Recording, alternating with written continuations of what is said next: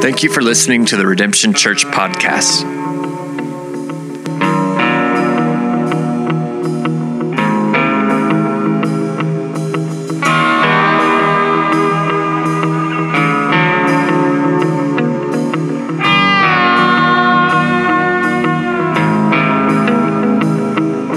For more information about Redemption Church, please visit redemptionokc.com.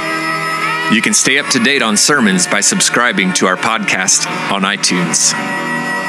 Thanks again for listening. Alan, why don't you come on up?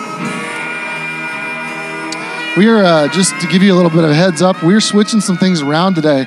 One, we have got a guest speaker, and Alan Noble is here, and we're going to sit down and just have a conversation with you, so it's going to feel a little different. I also want to let you know, like normally whenever I finish preaching, you guys know we're getting close to the end. We're switching things around a little today, so some of our worship, we're going to have a lot more time for reflection, for communion, for worship at the end of our service, so we're just moving things around a little bit, and so I want to kind of prepare your hearts for that, so you know there'll be a chance for you to really engage as we get going a little bit further. So, Alan, welcome. Thank you. I'm excited to be here. And we're excited that you're here as well. We've been talking about this, and so most of you probably have some idea who this is and what we're doing, but let me give you just the formal introduction. First off, Alan is a husband and a father of 3. That's true. What ages? 3, 6, and 9. You did that well. Well, you didn't have to think. I know how old my kids that. are. Yeah. That's good, yeah, man. That's impressive. Yeah, I am a dad. It's a good place to be. Alan is also a scholar, an author, an editor-in-chief. He got his PhD from Baylor University, my alma mater. Second. You got okay. That's all we're going to go with that. Yeah. Teaches as an associate professor of literature at Oklahoma Baptist University. Is that title official? Did I say that right? What did you say? Assistant professor of literature. Yeah, associate. that sounds plausible. Assistant to the professor of. Get the whole different world. Also is editor-in-chief of Christ and Pop Culture, has written in Christianity Today, Washington Post, The Atlantic, many other places. And so obviously an accomplished guy. Has written a book that we've told you a little bit about called Disruptive Witness, Speaking Truth in a Distracted Age. And so really, let me pray for us, and then we'll kind of get into some of our conversation. Father, thank you for giving us the opportunity to sit down and meet with a friend and a new friend that we're getting to know, Father, who's a brother in Christ. And Father, thank you for just the way you've worked in his life and for causing our paths to intersect. Father, I pray that you'd use this conversation to stir up our minds and our hearts and our affections for you. Father, may the words of our mouth and the meditation of our hearts be pleasing in your sight. O Lord, our rock and our Redeemer. Amen. One thing I didn't mention that I meant to mention too was that Alan's also part of a church plant, goes to Shawnee Presbyterian Church in Shawnee, and so he knows a little bit about this startup church world, and so in some ways is a brother in arms in all things church. Well, Alan, I was telling you earlier that we live in a world, and really the premise of your book and a lot of what you talk about is that we live in a world that's very distracted, and there's forces at work in our world that kind of push us against living a deep, meaningful life. And yet we've been in a series talking about what does it look like to help wake everyday people up to a deep, meaningful life in Christ. And so in the milieu of the waters in which we swim, that can sometimes be difficult. And really, that's kind of the heart of your book, which is how do we, in the midst of these waters, find our way and find a way to be able to live a deeper and more meaningful life. So let me start out here. At the front end of the book, you really talk about living, the fact that we live in a distracted and secular age. And I kind of want to break down those terms, so maybe one at a time. Let's start with distracted. What does it mean that we live in a distracted age?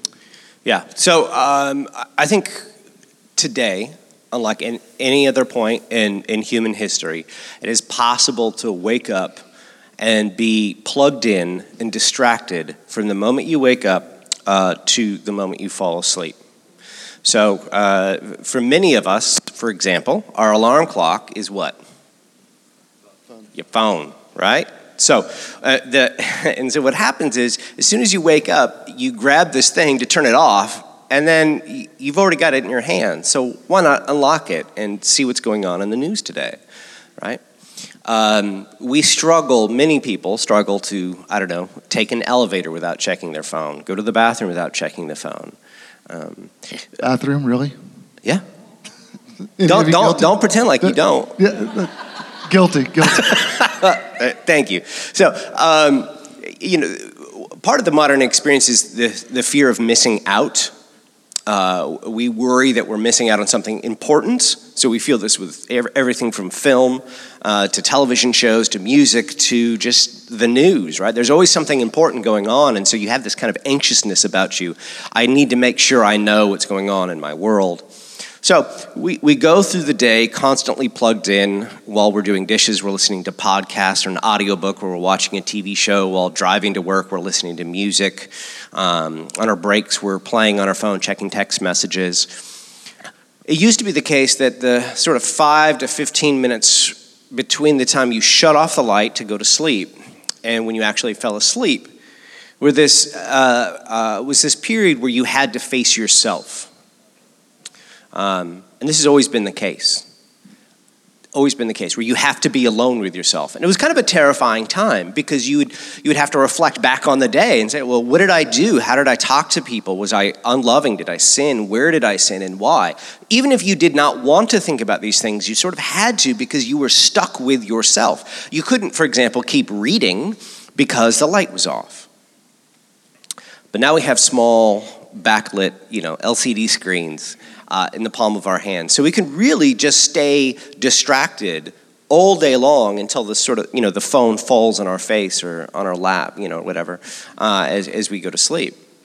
So that's what I'm talking about, a distracted age. I think it's notable, too, that these devices, both smartphones, computers, websites, applications, all of these things have a direct incentive to get you addicted to them.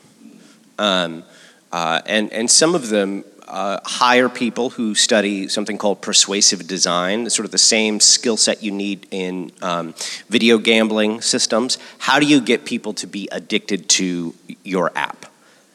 Because your eyeballs, your attention, is one of the most valuable commodity today. People want your attention. Apps want your attention.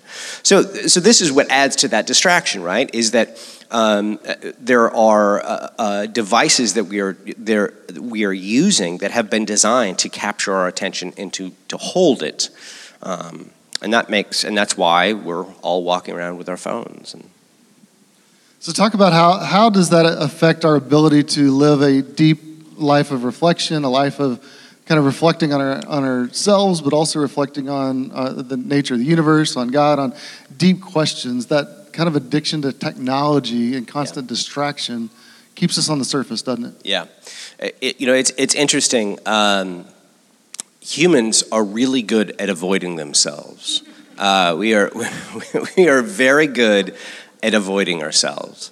And many of us would rather be doing almost anything than be alone with our own thoughts.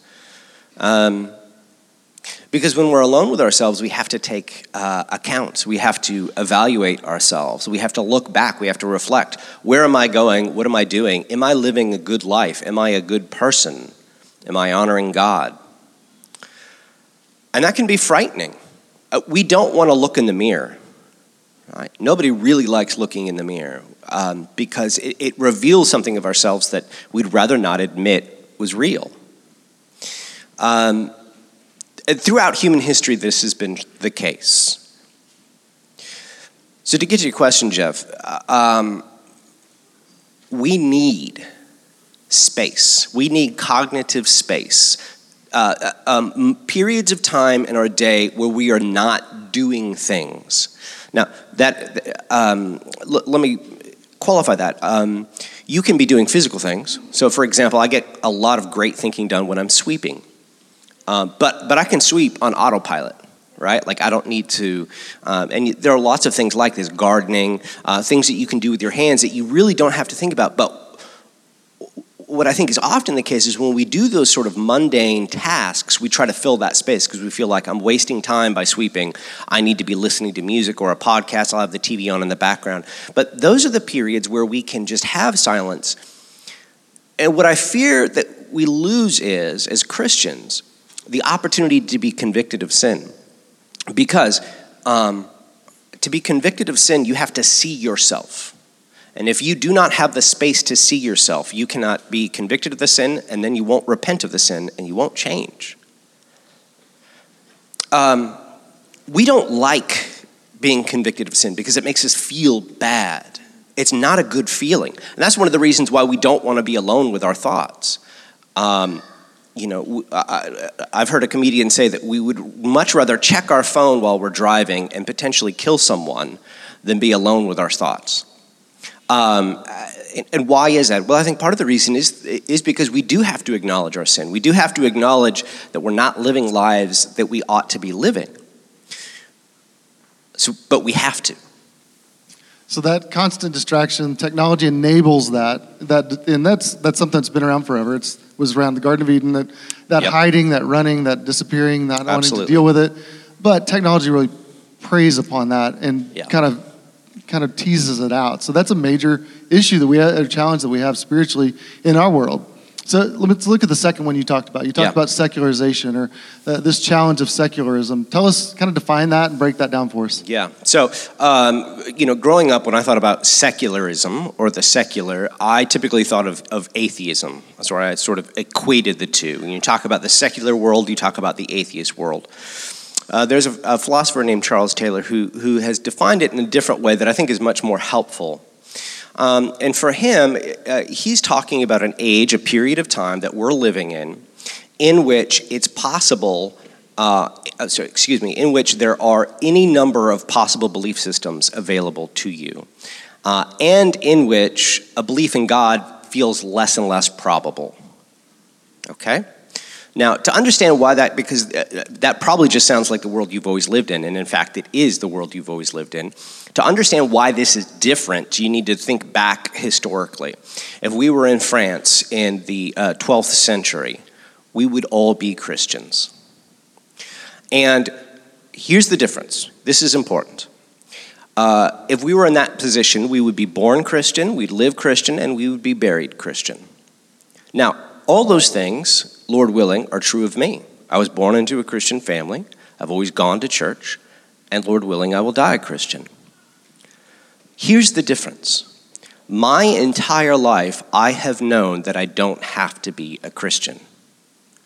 There are other options available. That's not to say that I've been attracted to those options, but I've known lots of people who have lived interesting lives, seemingly fulfilling lives, who are not Christian, who don't believe the same things I do. I know that I could be a Muslim, I could be Jewish, I could be a Jehovah's Witness, I could be an atheist, I could be someone who doesn't think about these big questions at all. Now, the effect that this has is in the back of my mind, I have always known that there are other options. For the medieval person, that was not the case. You were a Christian because everyone was a Christian. So, that's the modern condition. Now he talks about a number of characteristics of the secular age. Would you like me to go into those? Do you want to keep going? Okay, so one of them is that we live in what he calls an immanent frame. So this is how we perceive the world. We perceive the world as a brute material world, a raw material world. Let me give you an example of this, because this is also one of those things that is so familiar it's difficult for us to understand. Let's take rainbows. Rainbows are, I think, really helpful. Recently, I've heard some conservative critics of the LGBTQ movement criticize rainbows because they're co-opting an image, a symbol, a sign that God gave his people that he would never flood the earth again for something that is not biblical. And I think that's, setting aside all the sort of politics behind that. What I find it interesting, that line of thinking is interesting to me because I don't think for most of us, we have thought about rainbows as an actual sign from God for a very, very long time. Think about this. When you see a rainbow, I think you have one of three responses, maybe all three. First, you see a rainbow and you say, hey, look, there's a rainbow. Okay? Second, you take out your phone and take a picture of it and post it on the internet and say, on Instagram, and you say, look, here's a rainbow. Or third, you think back to your grade school teacher's explanation of what a rainbow is, right? You sit back and say, wow, that's amazing. How are those created again? I don't remember. I was homeschooled. I don't remember. I don't feel like Mom didn't cover that. But whatever it is, right? So you think about that. Maybe after those three responses, maybe you think, oh, that's right. God gave us this sign because he loves us and because he promised not to flood the earth again. This is a spiritual sign. It's sacred. Most of us don't reflect on that. Now, we might remember maybe the biblical story. We saw it on felt board, in Sunday school, but we probably don't really reflect on it. That's an example of the way all of us, even those of us who believe in a living God, actually perceive the world through the immanent frame. In other words, our default setting is to see the world in purely material terms, not in spiritual terms, purely material terms. One more example. Saying grace. My grandparents were farmers in Iowa. Great-grandparents, that is. Great-grandparents. When my grandfather said grace over dinner, the way he perceived that grace is categorically different than what I do when I pray over my dinner. And here's why. He grew that food. And he knew that the food was only on his table, was only feeding his family, his kids and his wife and himself because of God's providence. If the rain didn't come, if the sun didn't shine, he would have nothing to eat. So when he said grace, he really understood it as thanking God that he was providing food for them to eat, sustaining them through life. Now, if I want to have that same mindset, I have to work a lot harder. I have to concentrate a lot more because God's provision for me is sort of hidden behind the supply chain. I expect to get an avocado any time of the year, right? I don't know where it was, where it was grown, who grew it, who the farmer was. I don't know what kind of weather conditions had to happen so that it could be provided for my plate. So here again is another thing where I'm just living my life. I don't intend to see the world in purely materialist terms, but it's just sort of how it is. And that, he says, is one of the main marks of a secular age. Even religious people, their default setting is to see the world in purely materialist terms. So I feel like one of the things that you talk about in your book related to that, I think, is that because we live in this world where there's not this transcendent thing that's out there, but we live in the here and now, everything's sort of self-determined.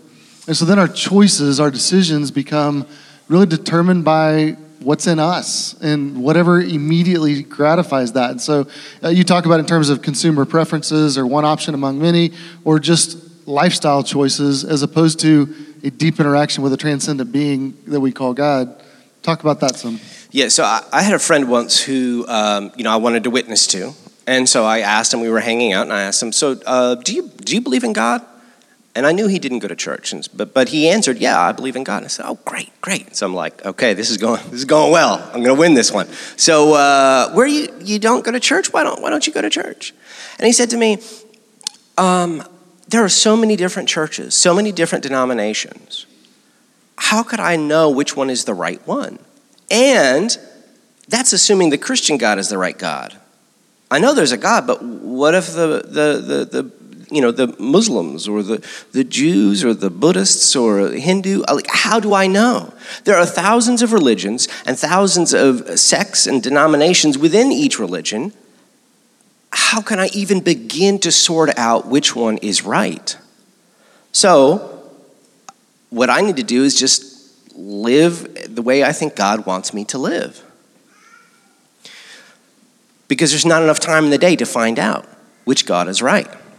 Now notice, what Jeff just described, right, that turn inward, right? There are so many choices out there, I can't decide which one is the right one, so I have to just turn inward to my own inner resources. That's exactly what my friend was doing. And this is part of the result of living in a secular age. Remember what I said about knowing my whole life that I had other options. I didn't have to be a Christian. I could believe lots of other things. For many people, what that means is that everything is contested. Everything is contested. Everything is contested. And sometimes what we'll do is we'll just say, there are so many intelligent people out there who believe different things. There's really no way for me to adjudicate. There's no way for me to figure out which one is true. The experts all disagree. So what I can do, the only thing I can do is just do what I think God would want me to do. And it's to turn inward. And so then, as a result, we start thinking in terms of preferences. Not what is true externally, but instead what makes sense to us, what seems authentic to us, what seems true to us, what fits our style or our preference or our attitude. And that gets us into all kinds of trouble. And I think there's something that, even as we talked about this series, I think for me, some of the place where the rubber meets the road on that, because, this is heady stuff, right? It can be hard to wrap our brains around. But even last week, or this verse we've been looking at in this series, where we talk about, just as you received Christ Jesus as Lord, so walk in him. There's something there that says we received Christ from outside of us. Yes. There's something that I didn't have enough in me, so I received something from outside of me that's a relationship to Jesus, and I surrender to that as his and call him Lord. That's very different from what you're talking about, where Absolutely. I can't know anything outside of me, so I start with myself and say, well, what feels good? What's my preference? What identity do I want to put on? Right. And if the faith happens to fit that, then it's like, well, high five to you on that deal. We work sort of alike. Yeah. But if it doesn't fit, then it's like, well, I'll just go choose something else. That's right. So talk about implications.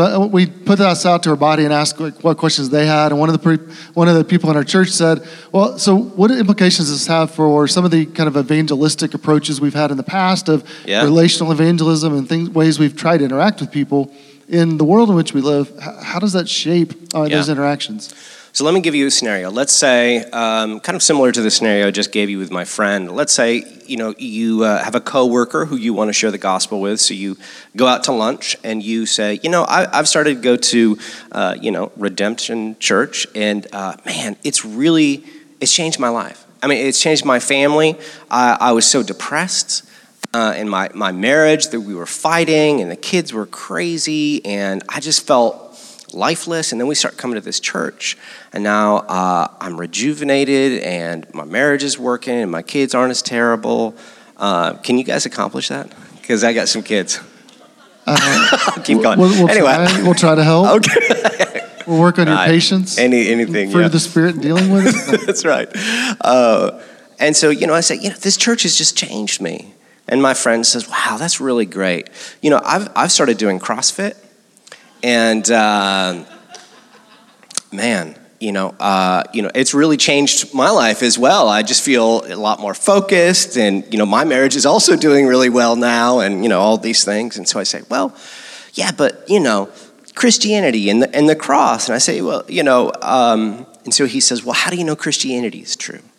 And I say, well, there's historical evidence of the resurrection.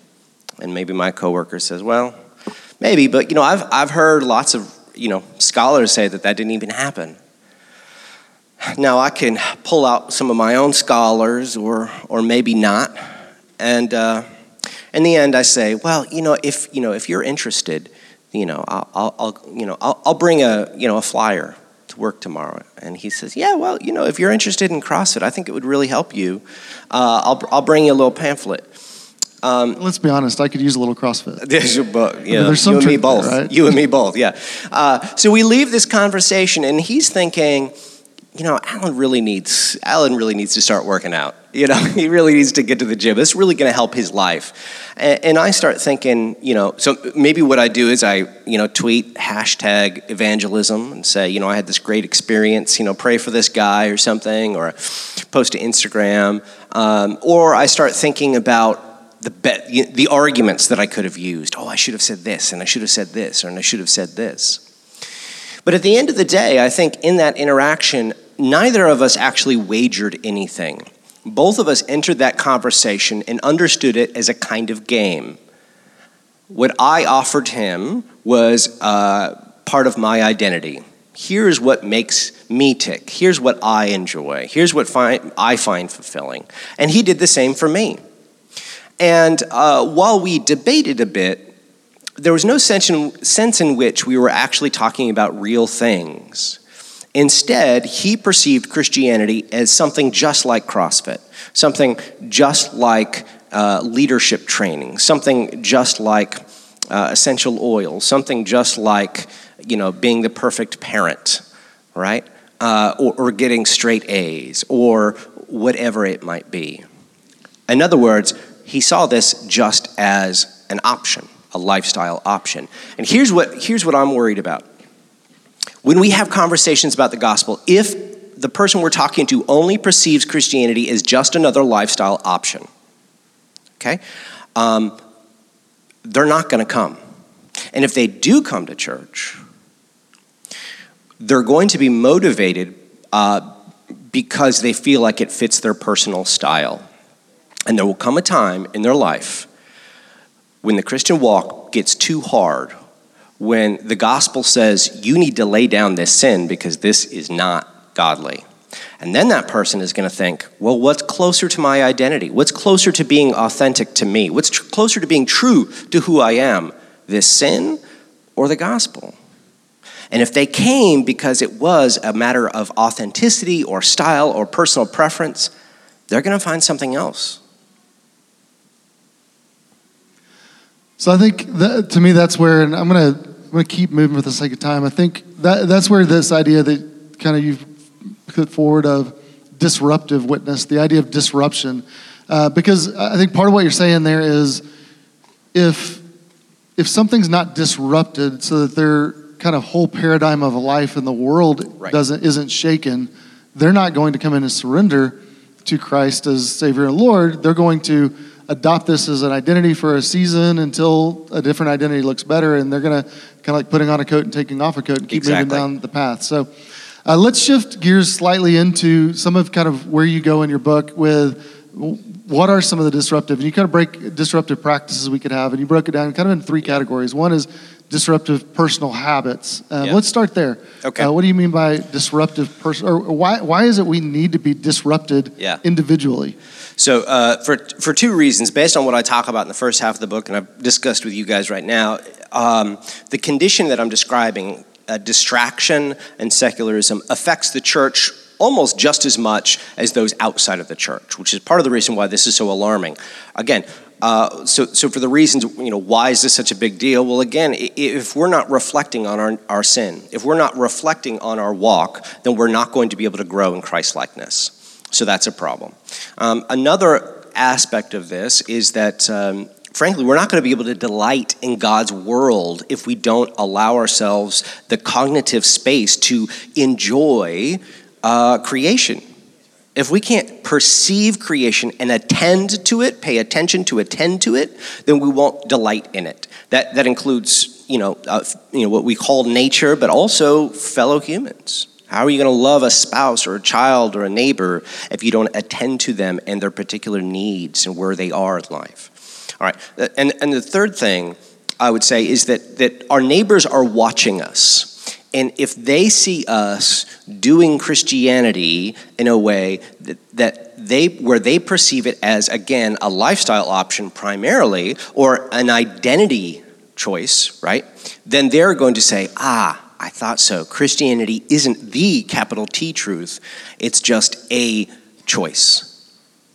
So we have to be living out a disruptive witness. We have to be living out the reality that this isn't a lifestyle option. This isn't a choice that we have. It's not us saying, well, I'm going to choose to interpret the world as if it were created by a living and loving God. We're saying, I am recognizing the reality that this world is created by and is preserved and sustained by a living and loving God. Okay? That's very different because as you talked about earlier, that means it's coming from outside of us and we're just admitting this is reality. As opposed to saying, I'm going to interpret the world this way because I think this is true to me in my experience. So that's why it's so important. Good stuff. I want to read one quote that I think from this section of your book that I think is helpful. You said, Christ's lordship must extend beyond our morality. It must seep into our bones and affect the way we live and move in the world as a work of divine creation. And for that, we need a habitual movement toward God. Did I write that? You did write that. Okay. It's good. It's been a while. Yeah. Talk to us about that. How do we create a habitual movement toward God? So remember what I talked about, the imminent frame, right? So even as believers, it's difficult for us to recognize that the rainbow is actually a sign from God. It's difficult for us to recognize that our food is provision from God. Another way of understanding this is that it's difficult for us, even though cognitively, if you ask me, do you believe in a living God who's omnipotent and omnipresent? I would say yes. Cognitively, yes. But do I intuitively understand the world as created and sustained by a living God, a God who loves me? That's hard. That's hard to keep in mind for all of the, for various reasons that I can't get into.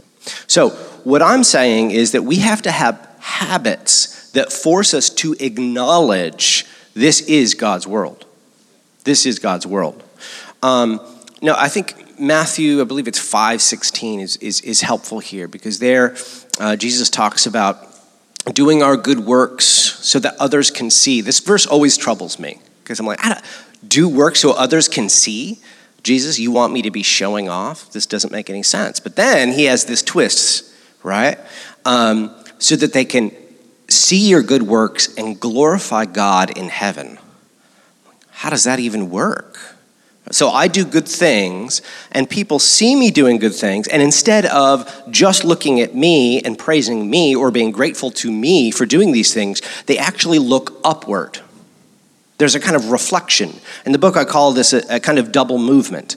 And I want to suggest that this is the proper posture that we need to have to all gratitude and all thankfulness and all beauty in the world. When we see a child, that we love, if our attention is only on how much we love them, then we miss the greater glory, which is moving that gratitude for God giving us this child up to thank God. The same thing when you see a sunset, a flower, a spouse, when God provides for you in some way. When we see things that are lovely and glorious and good, we need to have a practice where we're acknowledging where this comes from, because our society is going to condition us to just look at the thing that is lovely or enjoyable or pleasant and to enjoy it and stop there. And that is kind of a selfish response, right? I enjoyed this, it was pleasing to me. But as Christians, we're called to have a double movement, to delight in this good and then to thank God for it. And that's the way I think of breaking through that imminent frame. Man, good stuff. This is killing me, because there's so much I want to talk about. If you guys want to see me totally geek out, literature guy, Cormac McCarthy, Flannery, I want to talk about all this other stuff, but for their sake, I'm going to stay focused on a few other things. Let's talk about church practices just a bit.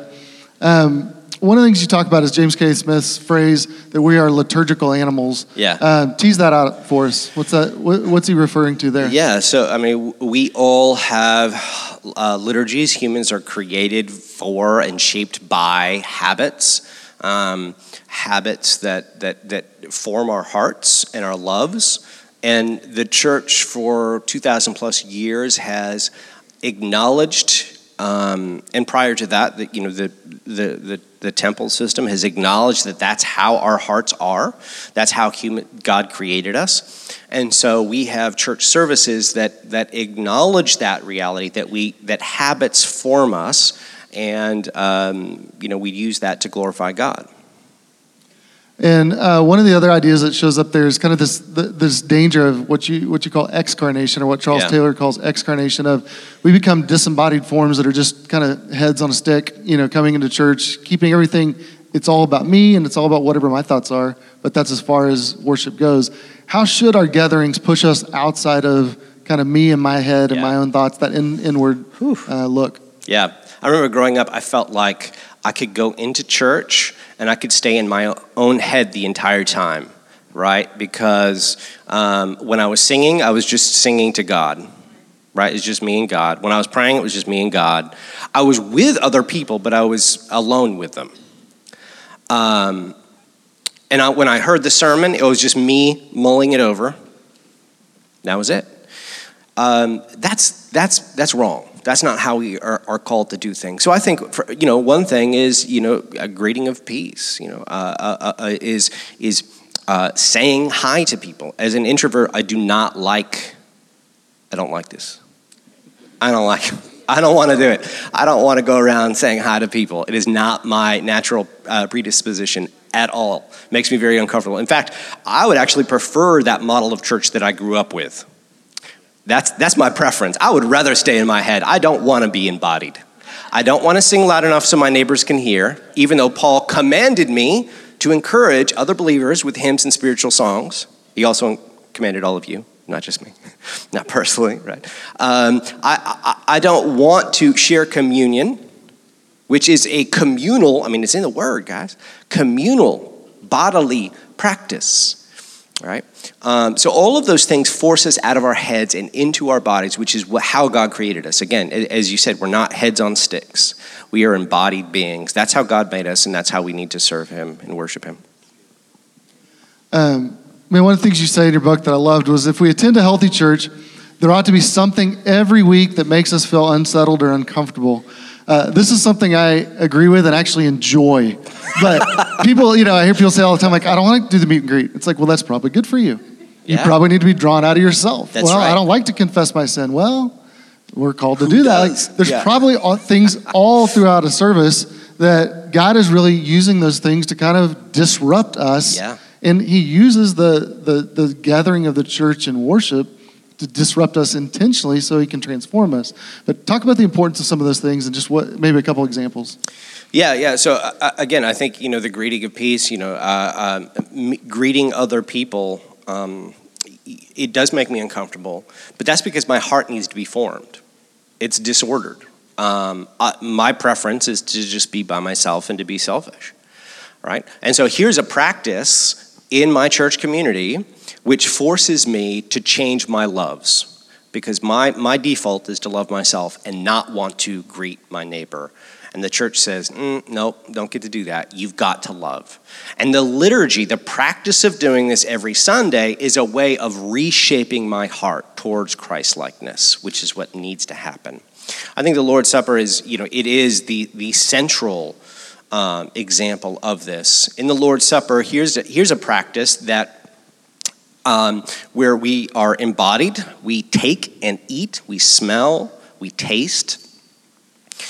We do this as a community, and we acknowledge that when we do this, it's not just in our heads, right? The bread and the wine is not just something in our heads. It's not purely cognitive. That in some way, and I don't know exactly, but Christ is communing with us. It is a communion table, it is the Lord's table, and we are communing with him.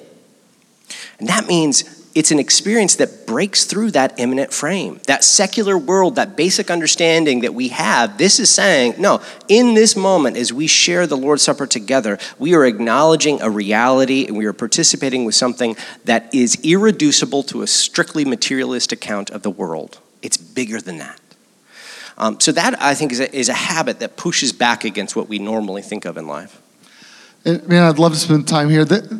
You guys, that is so significant. I don't know if you even realize how important that is, but what that means is that infuses every second of our being together with meaning and with depth that's essential for our own spiritual development. So when you're greeting someone and shaking their hands, you need to go through that double movement he talked about, where you said, this is my brother because they've received Christ Jesus, my Lord, and this is my sister. And so you're greeting them, and it goes beyond just to I guess I have to shake his hand and say, hey, how are you?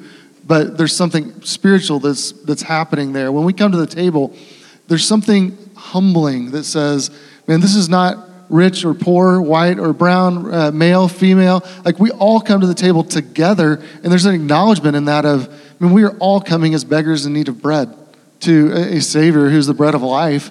And there's something spiritual about that movement. And so we need to talk more about that. But I want us to talk a little bit about cultural participation. And let's just focus here today. Talk to me about the importance of stories and songs and art and other cultural artifacts to create bridges of relationship for us, and to connect people to a transcendent God through kind of humility and grace in those interactions. And there's a lot there. Do the best you can. Yeah, sure.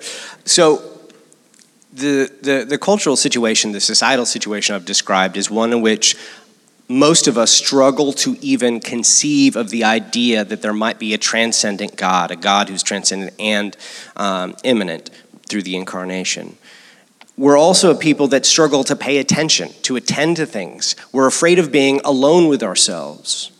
When we feel that conviction, both as Christians, but then also non-Christians, as they feel the conviction of the Holy Spirit, it's easier for them to turn on something, to leave the TV on in the background, to play on their phone for an hour and wait until that guilt, that feeling of anxiety or dread just goes away so they don't have to think about it. I think for a lot of people, a smartphone is self-medication to deal with anxiety. In any case, so here's what cultural artifacts do. There are some movies, songs, novels that unsettle us. I'm sure you all have seen some of these, right? You go watch a movie and you come out and you're haunted by it. And I'm not saying like the kind of movie where you think, wow, I want to go live in that world, right? So that's kind of the response to Star Wars or something, right? Or Marvel or whatever the kids are watching these days. But instead, the kind of movie that you see it and you're haunted by it, you're like, this weighs on my heart. That is, it could be something, it could be because the movie was about something tragic, the loss of a loved one, let's say, or it could be a positive thing. It could be a film that explores beauty in a way that haunts you, that leaves you wanting more. Well, in both of these situations, we've been unsettled. Our normal daily experience has been unsettled. And so I would suggest to you that experiences of great beauty and great sorrow are both opportunities, are both experiences that sort of shatter our worlds for a moment and unsettle us. And those are also opportunities for Christians to come alongside and offer an interpretation of that experience that validates it, that says what you're feeling is not wrong. So that delight in the beauty that you're feeling is not a wrong thing. It's actually creational. Because everybody feels this. I'll tell you, there's this motif in literature and film and so on. When a loved one dies, often characters describe this, what they feel as this confusion that life continues on. There's a kind of frustration. Why are people going to work? This person who I loved is dead. How can they go to work? How can people go to school? The world should stop. That's the feeling. And you'll see it throughout literature. The world should stop. And why is that? Because we believe when we experience an intimate relationship with someone, we acknowledge that this person should not disappear, that they should be eternal in some sense. We understand intuitively that people were created for eternity.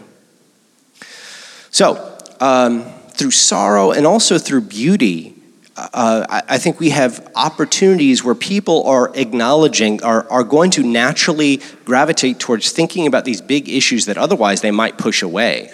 And that's an opportunity for us to come alongside and say, yeah, there's a reason you feel like the world should stop moving when you lose a loved one. There's a reason that you feel like the birth of your child is somehow transcendent. It's not just the birth of one kid in one hospital. It's something monumental. There's a reason for that, because they're created in the image of God. So I think cultural works provide great opportunities for us to come alongside people, experience those things together, and then share an interpretation from Christianity. Man, such good stuff. I could talk for a long, long time. Let's do this. If you had a last word, maybe what this has meant for you personally, or a last charge to us, kind of how would you put a bow on this? I would say that we need to have grace for ourselves. Rather, we need to acknowledge God's grace for us. I've described a world and I've described technology that is constantly distracting us. And I fear that, and this is a common reaction to this book, is that people want to say, they want to get a list of rules. Well, tell me what I need to do to make, sort of like the rich young man, right? Tell me what I need to do to get right? Give me the list of things. And my heart works that way too. I want a list. Tell me what I need to do, and then I can know that I've saved myself, all right? Life is very difficult. And the society we have pushes us to not recognize the reality that this is a created universe. It pushes us to deny the fact that God exists. It pushes us to forget. It pushes us to be distracted and anxious and consuming. And it's difficult to live as a Christian in this environment. So I've said a lot of things, and I say a lot more in the book to challenge us, but I also want us to recognize that none of us is going to nail this perfectly because we are swimming upstream. And things are not going to change overnight. And what we have to do is rest in the reality that God loves us and that He is in charge of His church and He is guiding it. And so it's not up to us to fix all the world's problems. And that's our only hope. Yeah, that's great stuff. Friends, why do we take a day out to do this? I think here's what I want you to know is we're here to serve you and help you grow. That's what we want to do as a church. And we believe that God has spoken to us in His Word. But we're called to live out this Word. And Christ says, I came that you might have life and have it to the full. We want you to have a deep, meaningful life in Christ. But we also want to be honest about the waters we swim in. And these are the waters that we swim in our world. And if we are blind to that, I think we'll fall subject to those things by accidentally kind of inconsequent, or there'll be unintended consequences to our actions by not realizing kind of what the waters are like that we're swimming in. And so to realize God has somehow spoken into that and has given us some guidance and direction. And the church is here to foster that deep life in us. And so that's what we want to be about. Let me pray for us. Heavenly Father, thank you for the opportunity we have to learn from a friend. Thank you for the things that you have taught him and shown him. Father, I pray for just blessing on his ministry to his students. Father, thank you for Alan and for his family and their willingness to give him some space to be with us this morning. Father, I pray that you would continue to just bless them and give him wisdom and guidance, he and his wife, as they raise their children and as they interact in your name's sake in our world. Father, I pray that people would look at him and they would glorify you because of the good works that they see. Father, for us, Father, would you do work in our hearts as we practice moving forward this morning, the things that we've been talking about. Father, we pray in Christ's name. Amen.